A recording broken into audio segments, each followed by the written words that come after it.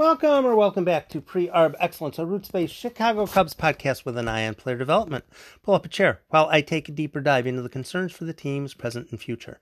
Questions are always welcomed, whether on Twitter, Tim815 on the Anchor contest line, or on my Facebook Pre-Arb Excellence group. Thanks for stopping by for today's episode, Schleifer and Triantos, and ask me questions if I was confusing. A couple podcasts ago, I was talking about the instructional league setup this cycle, or instructs. And in case you've forgotten, or in case you missed it, the 60 players are being divided into two sets. One of the sets will generally be playing a game on that day, and the other set will generally be doing something other. I don't know, possibly doing a, group project, walking up a mountain, or I have no idea what they're doing. But presumably one team will be doing more playing in one day, and the other team will probably be doing more practicing in a day. That would be my guess. Then there'd probably be some other time for, just normal, natural bonding. Today, I don't even have anything as far as what the different teams are called. It's just two different squads. Today, Tyler Schleifer got the start against an athletics squad against Oakland. And Schleifer, who had been pitching quite a bit in Myrtle Beach back toward the end of the season, pitched 4 innings, 2 hits, no runs, no walks, 6 strikeouts, 48 pitches, 39 strikes. That sounds pretty good. Is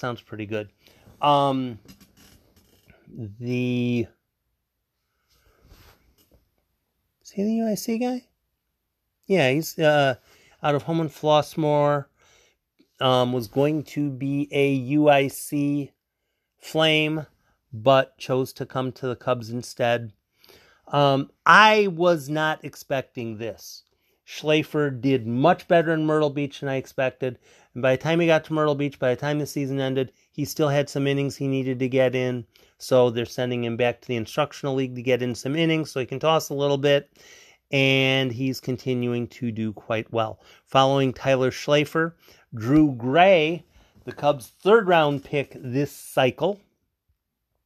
He pitched 2 2/3 innings, 1 hit, no walks, 2 2/3 innings, 1 hit, no runs, 1 walk, 8 strikeouts. I'm going to say that again. 2 2/3 innings, 1 hit, no runs, 1 walk, 8 strikeouts, 2 2/3 innings, 8 strikeouts. Do the math. 50 pitches, 29 strikes. Not too bad for a kid who was in high school last spring.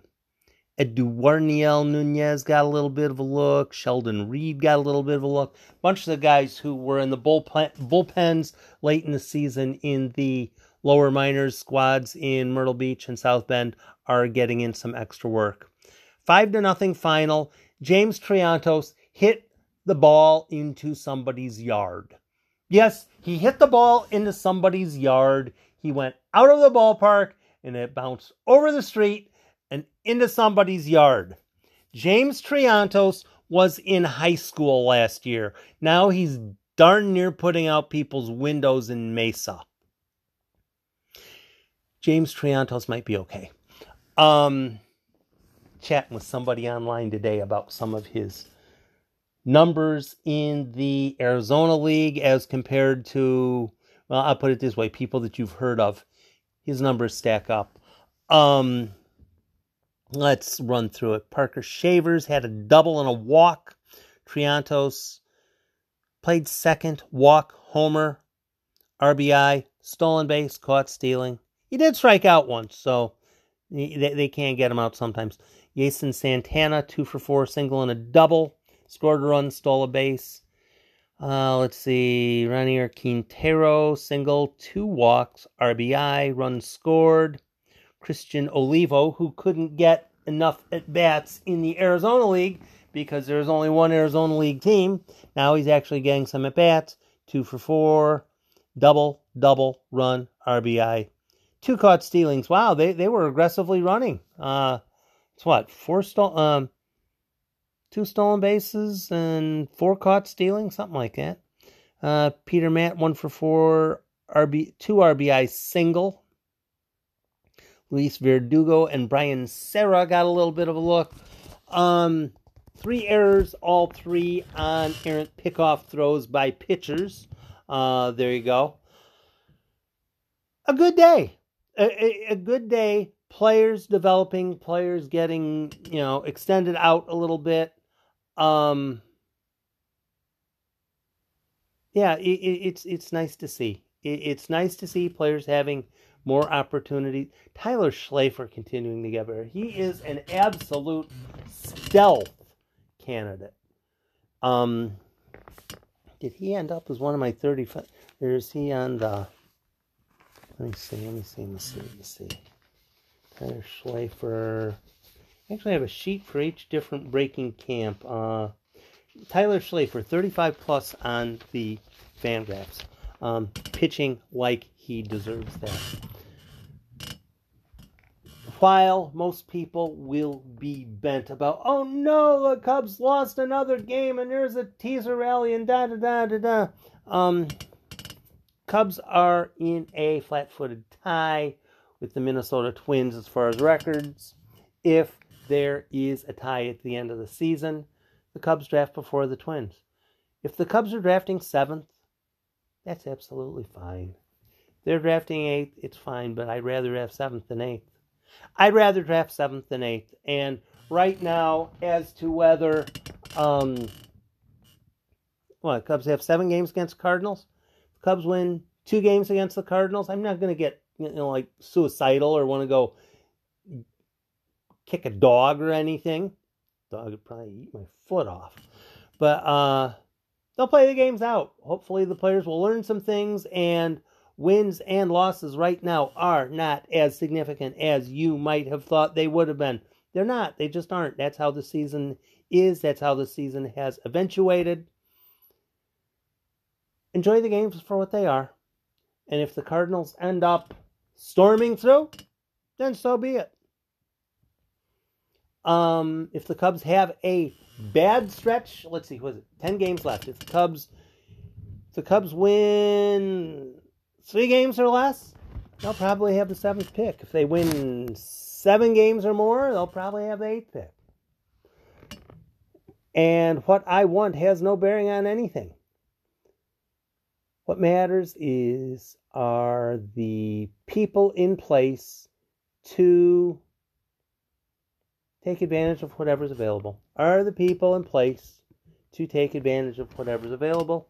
If not, get about getting the people in place to take advantage of that. I doubt the Cubs are doing the 3 or 4 year contracts this offseason. Maybe they are. I've been wrong plenty before. But we'll see. It will be more dependent on how does Brennan Davis do? How does Daniel Palencia do? How does Owen Casey do? How does Reggie Preciado do? Kevin Alcantara, James Triantos. How do those guys do? How does Jordan Wicks do? If those players that are coming along end up doing really well, how Rowan Wick does next year, really not all that important. How the players in the pipeline that are being developed, how they continue to grow.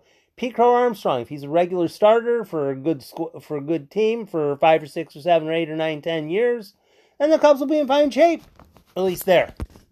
Each different player determines answers to questions.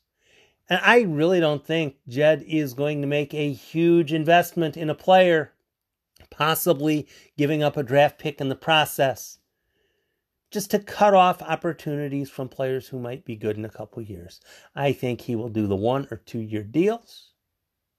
If a player does well, and the team's not competing in July, you trade him off. Bring back something. Because it worked last time. The Cubs have played rather well in September. No, that doesn't mean they won. Yes, they did get swept by the Twins at home. Yes, they swept the Twins in Minnesota. It's a wash. The future is going to be, how well do the Cubs prospects do? That's what it's going to be. If the Cubs prospects are going to be cat piss, the Cubs aren't going to be able to do enough effective free agent signings to make up for it. If the Cubs prospects are fantastic, the good free agents are going to want to come here anyway. That's how it works. Players want to go where the good talent is. Oh my goodness, this team over here. They have Luis Robert. They have Eloy Jimenez. They have Jose Abreu. They have etc. They have this guy. They have that guy. They have Dallas Keuchel goes there. And Carlos Rodon goes there. Huh. That's strange. All these players who could go wherever they wanted went to a really good-looking team. Huh. Funny how that happens, isn't it? If the Cubs get themselves to the point where people are saying, I want to go to the team that has Kevin Alcantara and James Triantos and Owen Casey and Reggie Preciado and all these other guys who are really good, and Jordan Wicks, and they're all making nothing. I want to go play for that team. Then the Cubs will be in fine shape. If the Cubs prospects are overhyped and aren't really going to be all that good after all, Cubs will be an ordinary team, kind of like they've been the last couple of years.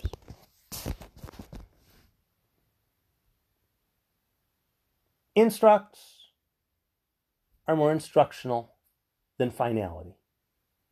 Triantos hits one into somebody's front yard. Tyler Schlafer, 4 more good innings. Drew Gray, 2 2/3 innings, 8 strikeouts. Yeah, that steps along the way. I'm not even thinking Drew Gray being a, stud beast of a superstar. Not even thinking that. After all, this is a second-day pick. When does that ever happen? But you can only judge players based on what they have done. You can only judge players based on what they have done. At least that's the way I look at it. Guy's got into advanced A. How's he going to do in Double A? How's he going to do in Triple A? What's his estimate? I don't know. All I can do is, this is what I've heard him doing recently. This is how he's doing now. People that have done this well to this level before, this is what they usually do at the next level. And then we'll sit and watch. We'll see what happens. I can't read the future. I can't read the future. I don't know that I want to read the future. But Minding instructs, do the players who are the interesting pieces for on into the future, are they playing well? If they're playing well, then that bodes well for the future. And in late September, when the Cubs are fighting for the 6th or the 7th or the 8th or the 9th draft pick, the future is what matters, not the present. Thanks for stopping by. I'll have another podcast up soon as circumstances warrant. I'll attempt to have that worth your time as well. Be safe, go Cubs, go, and be nice to people.